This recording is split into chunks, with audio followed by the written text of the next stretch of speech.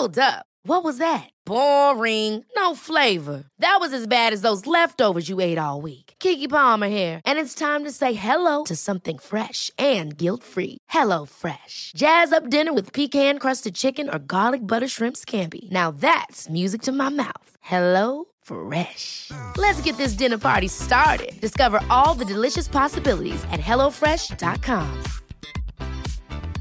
Ryan Reynolds here from Mint Mobile. With the price of just about everything going up during inflation, we thought we'd bring our prices down. So to help us, we brought in a reverse auctioneer, which is apparently a thing. Mint Mobile Unlimited Premium Wireless. How to get 30, 30, bit to get 30, bit to get 20, 20, 20, bit to get 20, 20, bit to get 15, 15, 15, 15, just $15 a month? Sold! Give it a try at mintmobile.com/switch. $45 up front for 3 months plus taxes and fees. Promo rate for new customers for limited time. Unlimited more than 40 gigabytes per month. Slows full terms at mintmobile.com. Hello and welcome to Just Films and That, with me, Josh Hallam. And me, Alice Oliver. This is the podcast where we talk about films that we think are underrated, underappreciated, or we just wanted to talk about them. We're also going to get stuck into some classic films that one of us maybe hasn't seen, and maybe throw in some great guests along the way.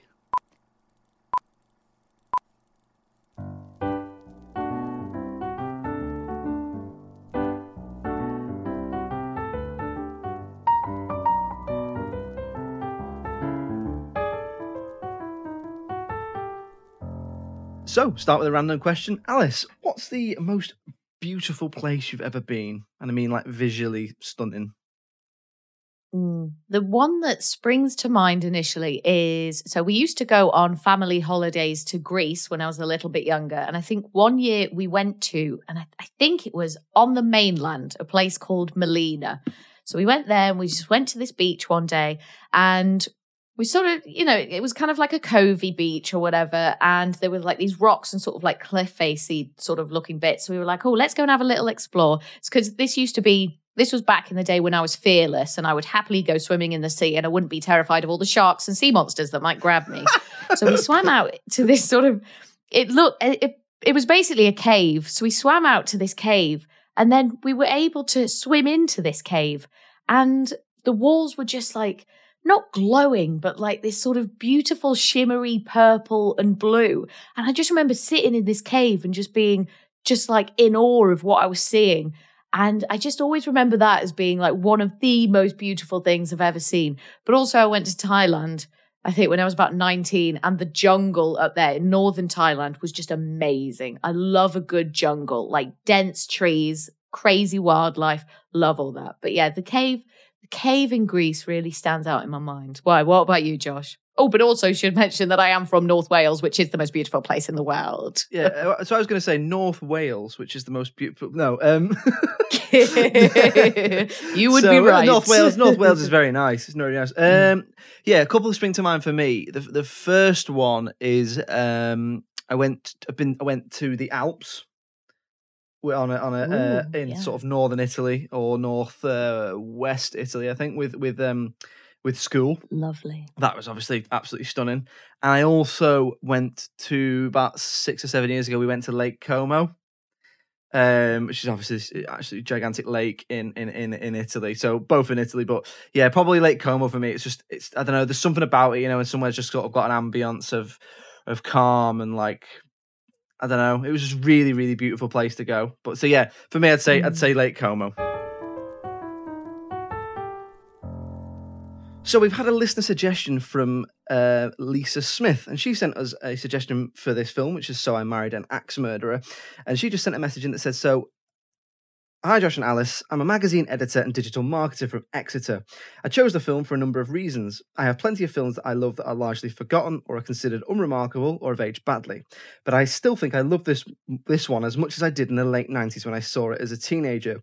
It's really quotable, it's got great set pieces, and there's a really surprising number of cameos. One of the main reasons I have a lot of love for it is that literally nobody in my real life except my husband has seen it or even heard of it. But if I mention I'm watching it on a social media group, I also get absolutely bombarded with comments and quotes from people who have as much affection for it as I do.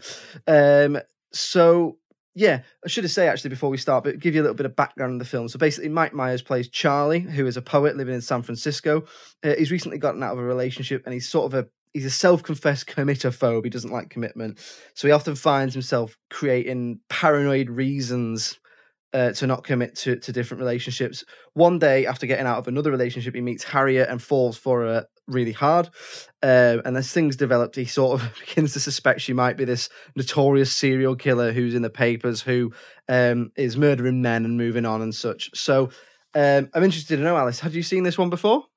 I hadn't seen it, and I'm sure I had heard of it, but I wasn't completely sure sort of the genre, I suppose. Like, I didn't know if it was a serious film about murder and crime, or if it was more of the kind of, you know, lighthearted sort of funny route that it does go down. But no, hadn't seen this one. Had you seen it? Were you familiar with it at all? So I'd heard of it, and I think I'd seen a bit of it on TV when I was a teenager as well, but nothing that would give anything about the plot away. So no, I hadn't seen it, but I had heard of it. But it's one of these films that I'd always meant to go back and watch because, like I said earlier, I mean, the title alone is intriguing.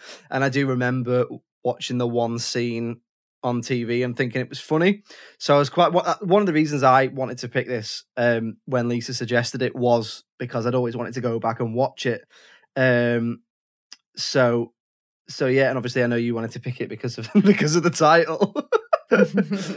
So I'm interested to know then, what did you think? You know what? In general, I had a really great time watching this film. So I've got a real soft spot for Mike Myers. So Wayne's World is one of my favorite films, probably of all time, you know, and I went back and watched that recently just to check, you know, how that held up. And it was still so funny. And so I was just so happy, like, seeing him on screen. He's just great. He was doing so much with his face. He had some great reactionary moments, I thought. There was so many moments where when he was reacting to characters, he would just have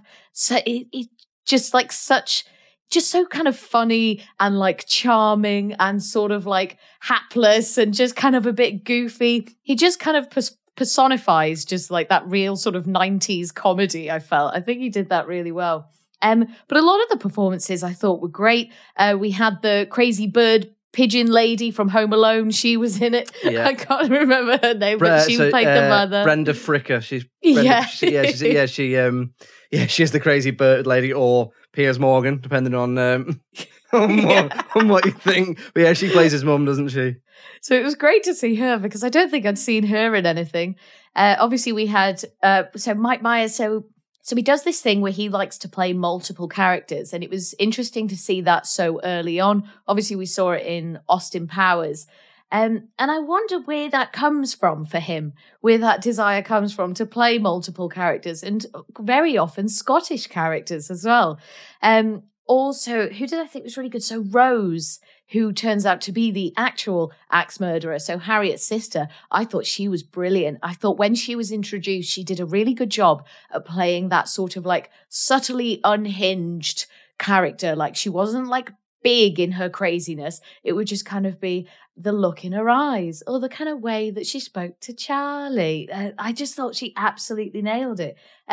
So in general, yeah, I was really impressed and had a really fun time watching it. What about you? What were your sort of first impressions coming away? Yeah, similar to you, I had a really good time with it as well. I think I like the fact, and Lisa sort of alludes to this in her message, that it doesn't take itself too seriously.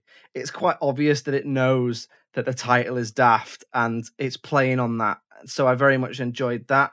I thought it was pretty funny. It was easy to watch. I mean, the concept itself is quite interesting, isn't it? It plays up to that idea of farce and that idea of mistaken identity. Yeah, same as you. Really enjoyed the script. Thought it was really funny. Quite enjoyed things like the performances as well. I enjoyed Mike Myers' performance because it's quite strange. Like you say, he does play his own dad. He plays the lead and his own dad. And he's definitely been dining out on being able to do a Scottish accent for about 25 years now. I mean, well, no, this is long best. Ago. No. But not the best Scottish accent. You can tell it's Scottish, but it's not flawless at all. It's just a sort of, because I know his parents or his dad is Scottish, so he's obviously just doing a sort of impression of him.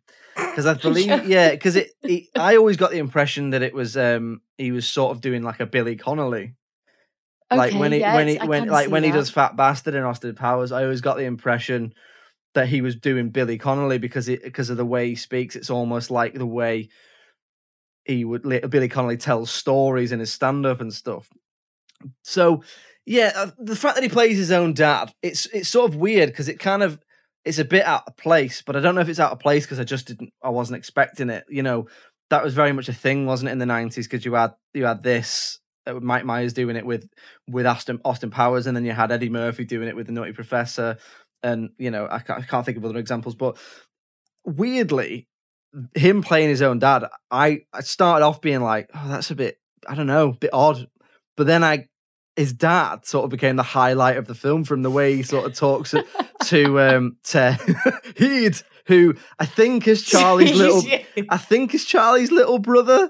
I think so, yeah. How is he got like a 10-year-old brother? But he is, I suppose, he's like in his late 20s in this, I think. So I don't know, maybe it is his brother or a cousin or a grandchild of theirs who's living with them or they're looking after. But yeah, I thought him playing his own dad was actually quite funny.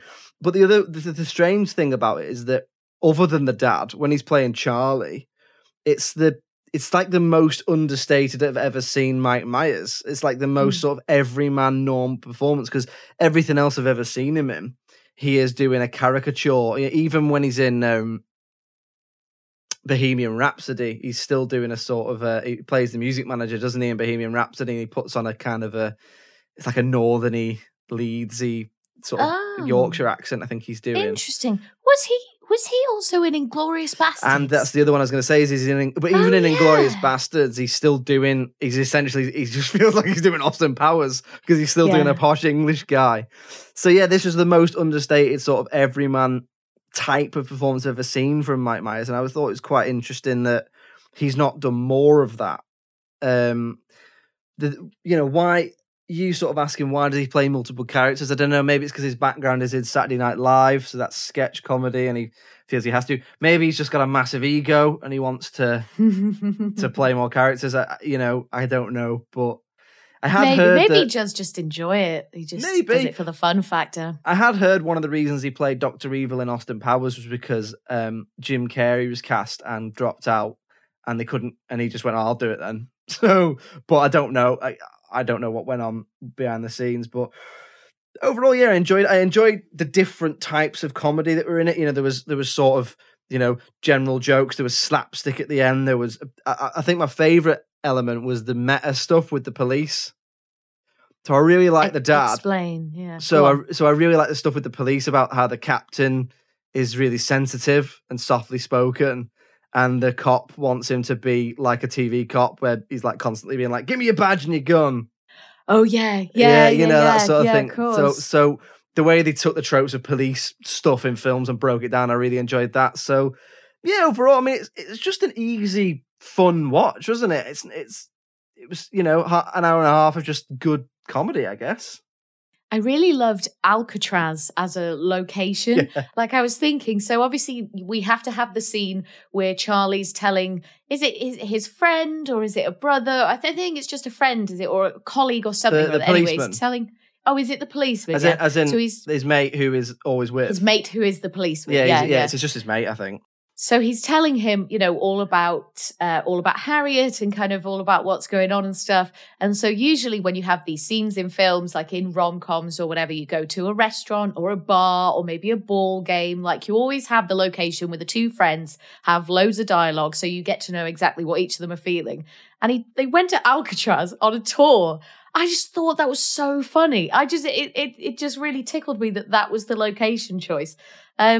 And just kind of lots of little things like that as well, I suppose. It drove me, so Harriet's a butcher and like a disgusting butcher as well. Like they're in there throwing the meat at each other and it's just like so grotesque. And again, just kind of really flying in the face of those traditional rom-com tropes. But yeah, really funny. Drove me insane that no one in the butcher shop was wearing a hairnet. Not a hairnet to be seen. I was like, how terribly unhygienic, as well as all throwing the meat all over each other and such. But yeah, interesting like location choices. But I guess it kind of really ties in with the whole theme of there being an axe murderer. And it's kind of all about the kind of more about death and about gore and about crime. But even in these scenarios, love can blossom. Yeah, and I suppose because they're in San Francisco, Alcatraz is one of the biggest draws, isn't it? I suppose people want to go and see Alcatraz. Because, like, when you live in a city, you don't... The touristy stuff passes you by, doesn't it, sometimes? Like, if you live in London, you don't always go to Buckingham Palace. You might take people there who come and visit you in London. Or, the same with San Francisco and Alcatraz, except they live there and they just go to Alcatraz. So it's funny you should say that. And that's a really good point about the Butcher's stuff, the way that they play up to the rom-com tropes, except instead of it being, a cutesy picnic in a park, it's them absolutely messing around with all this disgusting meat. I suppose that's the same as the police. Hey, I'm Ryan Reynolds. Recently, I asked Mint Mobile's legal team if big wireless companies are allowed to raise prices due to inflation. They said yes. And then when I asked if raising prices technically violates those onerous 2-year contracts, they said, "What the f*** are you talking about, you insane Hollywood ass?" So to recap, we're cutting the price of Mint Unlimited from $30 a month to just $15 a month. Give it a try at mintmobile.com/switch. $45 up front for 3 months plus taxes and fees. Promo rate for new customers for limited time. Unlimited more than 40 gigabytes per month. Slows full terms at mintmobile.com. Hey, it's Danny Pellegrino from Everything Iconic. Ready to upgrade your style game without blowing your budget? Check out Quince. They've got all the good stuff, shirts and polos, activewear, and fine leather goods, all at 50 to 80% less than other high-end brands. And the best part? They're all about safe, ethical, and responsible manufacturing. Get that luxury vibe without the luxury price tag. Hit up quince.com/upgrade for free shipping and 365-day returns on your next order. That's quince.com/upgrade. Hey there, it's Michelle Norris. I'm host of a podcast called Your Mama's Kitchen. When I travel, I'm usually looking for a way to find a taste of home when I'm not at home. And one of the things I love to do when I am at home is entertain. And Airbnb allows me to do that. When I was in California recently, I rented a house that had a great kitchen. And when we were sitting around the table, we were all thinking, we're in someone else's house. Someone could be in all of our homes as well. If you have a home, but you're not always at home, you have an Airbnb. Your home might be worth more than you think. Find out how much at airbnb.com/host. Hey, it's Paige DeSorbo from Giggly Squad. High quality fashion without the price tag. Say hello to Quince. I'm snagging high-end essentials like cozy cashmere sweaters, sleek leather jackets, fine jewelry, and so much more. With Quince being 50 to 80% less than similar brands. And they partner with factories that prioritize safe, ethical, and responsible manufacturing. I love that. Luxury quality within reach. Go to quince.com/style to get free shipping and 365-day returns on your next order. Quince.com/style. The police thing I was talking about is, they take the idea and the tropes of it and break it down and flip it on its head so that it's not what you expect. I loved how it was so iconically San Francisco as well. Like you get those really steep roads and the trams and the bridge. Like they made sure to always put loads of that in. And I really enjoy seeing that. There was really interesting. There were many, many moments where it felt like the characters were breaking the fourth wall, but they weren't. They were just looking or speaking to another character in the scene. But very often it would be that they were staring directly into the camera. And I thought that was, again, just really interesting and just kind of not something you see too often. Love Charlie as a jazz artist and his kind of melodramatic, almost like slam poetry kind of performances, and how he'd end a performance and he'd pick a candle up and blow it out and stuff. And he's always got a cigarette in his hand and stuff, just kind of like this really sort of tortured artist, because he doesn't have another job, right? I feel like you don't find out about his occupation, and that is, or he thinks that is his job, that he's like this struggling jazz musician. Yeah, you see, or jazz singer. I think it is his job. I think he's meant to be a beat poet. Beat poet. So that's why he does that talk. That's why he does the woman, as he's talking, because that's the sort of thing that they did. But it does seem to be his job. Funny. It does seem to be his job because he doesn't. So he's getting paid. Yeah, I mean, you never see him working in a shop or a bar or an office or something. So I guess so. I don't really know how you'd make a living. I guess someone like John Cooper Clarke, I suppose, makes a living off it. It's a bit like being a musician, right? You just travel around, but I'm not too sure. Yeah. But I think that's interesting in the film that it's never picked up on. He's just one of these film characters. He's just got a job that seems to be an impossible job. Like how does he earn money from that? Does he live? I can't remember. Does he live with his parents? Does he live there, or were they just visiting when they went to dinner? No, they just go to see him. They just go to see his parents. So do we see his house? I don't think so. I think that no. We only see him in bars and exterior locations. Harriet's house, a hotel. Harriet's house, yeah. And his parents' house. Maybe he's homeless. Yeah, maybe. But yeah, some of those, I forgot about the woman, and all that. That really made me laugh, all that. So Harriet, I've noticed, often had a plaster on her finger. I don't know if this was because of some sort of off-screen accident that happened or just as part of her kind of butcher's costume. But I thought that was interesting. Just like little details I was picking up on. She cut her finger. The actor did? Yeah, so I was reading about it when she was doing one of the butcher shop scenes, she cut like the tip of her finger off. Oh, crikey. And so, this is what IMDb says. It might not be true, but what IMDb says is she cut a bit of the top of her finger off while she was doing some of the butcher scenes, and so spent a lot of the shoot with like a like you say, a plaster around her finger. Ah, well, I mean, authentic to the character. Okay, so we'll move on to talk about sort of things we didn't like then. I mean, was there anything? Was there anything you massively didn't like? I mean, not really. Nothing that I didn't like. The film didn't blow me away, and I didn't think it was like a masterpiece or anything, but I definitely enjoyed watching it. I just enjoy seeing Mike Myers. It was just fun to see him so young. The only thing I was thinking was with the Scottish accent thing, is that offensive? I suppose you'd have to ask a Scottish person. It's tricky, isn't it? So as a Welsh person, I find it, most of the time, I find it very funny when people make Welsh jokes or when people do bad Welsh accents or when people call me a sheep shagger. Maybe not as much as that one. Usually like the jokes to have a bit more finesse. But I don't mind it at all. And I do wonder if, because it's like, because obviously Mike Myers is Canadian, but like with British parents, because the Canadians and the Americans have never subjugated the Scottish, maybe it is funny and it doesn't feel so offensive. Whereas when English people do it, it can feel a bit more offensive, obviously because of the history there. Because I wonder about that as well as a fellow Celt. I mean, yeah, I'll have to change you in my phone from sheep shagger back to your name. But oh, thank you. Yeah, I'd appreciate that, Josh. But no, I don't know. It's a tough one. That obviously I'm not Scottish, right? So I guess because it's not. So, for example, when he does Fat Bastard in Austin Powers, granted, it is the same accent, but he is almost a big Scottish stereotype. Like, he's always wearing a kilt and he's always, like, doing... I don't know. This one seems a bit more subtle, and subtle might be the wrong word. He's not taking a piss at the Scottish people. His parents are just Scottish. Mm-hmm. I feel like he just loves doing the accent. Yeah, like he just loves doing a Scottish accent, doesn't he? I mean, he's done it.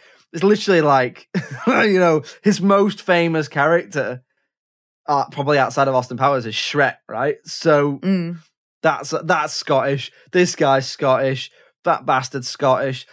I wouldn't have thought it was offensive because it's sort of cartoonish, isn't it? But I'm not Scottish. So if you are Scottish and you listen to this and Mike Myers doing a Scottish accent offends you, then I'd like to know, because I don't know. Because he does it so often as well. So I'm just wondering how like Scottish people do feel about that. Yeah, get in touch if you're Scottish. Does Mike do you give a shit about someone in a 90s film doing a Scottish accent? Was there anything else you didn't like? You know what? I really don't think so. Like it was just kind of like fun viewing. It was a rom-com done differently. I didn't, and considering it was from the 90s, like I feel like the women, Like they weren't particularly like damsels in distress or anything. I don't feel like they were really kind of treated badly or like looked down upon at all. And it's just interesting, you know, that he is this committophobe, and it turns out he kind of very much should be, because his you know, love is potentially an axe murderer, and then it turns out that her sister in fact is an axe murderer. So it's like all his fears, like he was right to feel them. It's like, this is why I didn't get in a relationship. So yeah, no, it's just really interesting, just and definitely some funny moments. Did you have anything else that you maybe didn't like? Not massively. I thought they really overused There She Goes. Oh my god! They played it about 20 times, and yeah, it was weird. So that was a bit like like I was watching it on my own. And my other half was sort of in and out doing stuff, and I just heard from the other room, bloody hell, they're really using that song, aren't they? Yeah, I wonder why that was. Yeah, if they just kind of you pay for the rights, you're going to use it, aren't you? Yeah. Also, I mean, the Scottish accent thing, he did very much. He does very much dine out on that a lot, like I've already said. But I suppose this is probably the first example of him doing it in a film. So, one thing I will say is, people in films and TV who get married before they live together are absolutely either really, really stupid or really, really brave. Because I'd never marry someone who I'd not lived with. Imagine finding out they left skids or something, or that I didn't put the cap back on the toothpaste or something. It's just mad, that. Yeah. Let's reminds me of another film called Speed 2, Cruise Control, where a similar thing happens. But they've only been going out for 7 months, and it's like, oh, there's no passion in our relationship. Why don't we get married? So I married another dangerous police officer. That should have been called. Other than that, the only thing I would say is that at the end, with the twist of it being her sister, I thought it was a little bit unclear as to what Harriet actually knew. So it seemed to be that what her sister was doing was obsessively wanting her sister to be hers and hers alone. So she was killing these men who were her husbands. But beforehand, she was writing a note to her sister from the men saying that they'd left her. And then, so she would think they'd left, and then she'd kill them. But it wasn't clear whether she knew that what her sister was doing, or that, do you know what I mean? I just thought that it could have been a bit more clear around that, but it's probably something of nothing really, because at the end of the day, that the quality in the film is in the fact that it is quite funny, and it is doesn't take itself seriously really. So nothing also, massive. If your husband just left and he was, by all accounts, still alive, you wouldn't just be able to remarry, would you? Because you would still technically be married.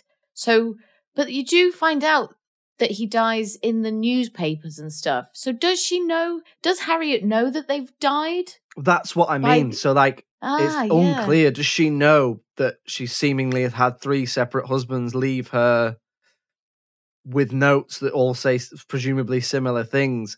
And like you say, I mean, look, I'm not looking for realism in a film called So I Married an Axe Murderer, but I thought they could have made her a bit more sympathetic, because it was quite unclear whether she actually knew what was going on. And if she did know what was going on, when she found out her sister had been killing these men, she didn't seem that bothered. Yeah. So well, she's my sister. Yeah, another dead husband. Yeah, it was a little bit like that. Yeah, no, you're right. I hadn't really thought about that, but yeah, because of the letters. So she obviously thought they were running away, but then there was all the headlines and in all the newspapers and stuff. Like it would say that this man has died, and I guess they knew that had they identified the men? Had they identified the men who'd been murdered? And then surely they'd come asking the ex-wives or the widows. So let's take a look at the critical reception then. So I get the impression from Lisa's message she picked this because she thinks it's underseen. But let's see if we think it's underrated as well. So, I mean, how do you think it did critically, this? It's a tough one to call. It is, isn't it? It is. because there was nothing bad about it, sort of technically, and the script wasn't bad, and the premise wasn't bad either. And I think as a kind of left field rom-com sort of satire, I thought it did its job well. So I would probably give it a middle 7, like maybe around the 7.5 mark. But I don't reckon, I've just got a feeling that critics don't like Mike Myers. So I feel like they probably would have gone in the 6 range, maybe a high 6 maximum. Yeah, I mean, it's interesting you say that about Mike Myers. See, my sort of opinion, my sort of take on that sort of thing is that a lot of critics don't, I don't know, it's like they don't take that well to what you might think of as mainstream comedy. Like I think I've talked about it before, and I'm not going to labour the point, but a lot of what is considered to be the great comedies, I never find a lot of them really, really funny. Like, I don't think I like some Wes Anderson films, but in terms of them being categorized as comedies, I don't find them that funny. Whereas this, I would say, is like an out and out sort of mainstream comedy. But it's interesting you say so. Yeah. So IMDb at the time of recording gives it 6.4 out of 10. Ooh. And similarly on Rotten Tomatoes, the audience give it 68%. So that's your sort of audience score. And then the critics on Rotten Tomatoes give it 51%. Ouch. Yeah. So for me, if we're going off what the critics are saying, that's harsh. I think that's low. That's too low for me. I would definitely say that is underrated. I know I'm trying to separate like Mike Myers from the content, because I already know that I like Mike Myers a lot and that I like seeing him on screen. So that might be clouding my judgment a little bit, but I think that is really harsh because there was nothing wrong with the film. If you know what I mean. Did you see what any of the critics said? What they were moaning about this time? It's the same thing we say. It's like they can't actually think. They just go, it's not funny, so I don't like it. I mean, so one of them here just says a mediocre film with a good one trapped inside it. I mean that. Huh? What? That's what I mean. That doesn't say anything. So I mean, I know that these aren't the reviews, and I know these aren't the reviews as a whole. And it's a nearly 30-year-old film. Another one here says mostly you spy the red flags that shout trouble production, and we don't know what to do with this script. Now, when I was reading around the film, there was a lot of stuff about it being a trouble production, and things like allegedly Mike Myers being difficult to work with, which is something that has been surrounding him for a lot of his career. But oh, really? Yeah. Oh, I didn't know that. So I mean, I'm not gonna. That's just an allegedly thing. I don't know. But yeah, I've not met the guy. Yeah, the film being a trouble production doesn't mean that you can then say in the critical reception that it is troubled. Apocalypse Now was a trouble production. Apparently, Stanley Kubrick was an absolute nightmare to work with. But he is the benchmark for quite a lot of modern cinema. You know, The Shining. You know, if you look at his treatment of certain actors and performers in that film, you could describe that as a trouble production. So I don't think it's fair to say that. Looking at someone like Quentin Tarantino as well, we know has got some, troubling stories hanging over his head, but people regard him as, just an unbelievably talented filmmaker. Exactly. So looking at it, it's just I can't find anything that isn't generic that they're actually saying. I mean, there's good stuff. Some critics have said good stuff about it being, sort of enjoyably disposable. A little bit like what you said. It's just like a loose and funny, easy ride sort of film. But no, so for me, I would personally say it is underrated, and I would personally say it's underseen as well. Yeah, I would say it's underseen. I hadn't seen it. I don't think my husband had seen it. It's just not one that comes up in conversation too often either. So there we go. Another one for underseen, and another one for underrated. Thanks very much to Lisa for getting in touch. If you want to check out what Lisa's up to, she is at Manderley Digital on Instagram, which is MANDERLEY, and then digital spelt the usual way. Check her out. I think there's plenty of good stuff on there. I've had a look myself. So yeah, thanks for suggesting that. And I think it's safe to say she's right, isn't she? That it is underseen and underrated. Alice, what are we watching next week? It's your turn to pick.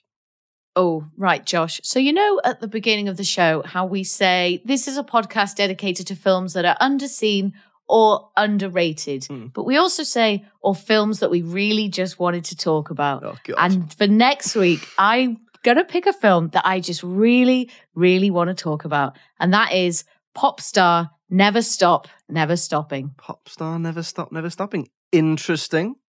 Interesting, and we'll say no more about it. So, indeed, join us next week for Popstar Never Stop Stopping, and get it watched in the meantime if you want to know what we're talking about. If you'd like to get in touch with us, then please do. If you want to suggest a film like Lisa did, it's filmsandthatpod@gmail.com. We're on Twitter @films_that, and Facebook and Instagram, filmsandthatpod. Alice, thank you very much for joining me as ever. Pleasure as always, Josh, and thank you. See you next week. Cheerio. Bye.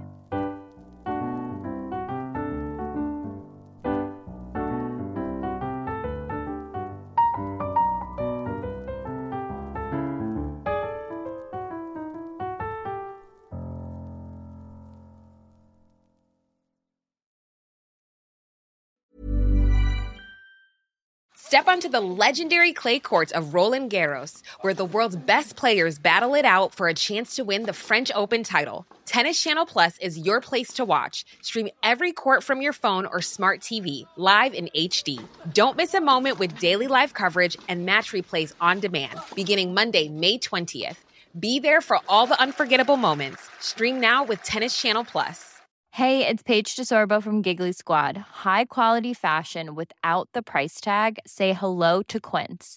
I'm snagging high-end essentials like cozy cashmere sweaters, sleek leather jackets, fine jewelry, and so much more. With Quince being 50 to 80% less than similar brands.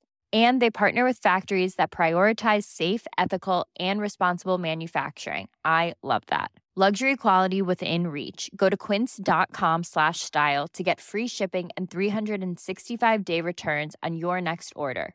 Quince.com/style. When it comes to your finances, you think you've done it all. You've saved, you've researched, and you've invested all that you can. Now it's time to take those investments to the next level by using the brand behind every great investor, Yahoo Finance. As America's #1 finance destination, Yahoo Finance has everything you need, whether you're a seasoned trader or just dipping your toes into the market. Join the millions of investors who trust Yahoo Finance to guide them on their financial journey. For comprehensive financial news and analysis, visit yahoofinance.com, the #1 financial destination, yahoofinance.com.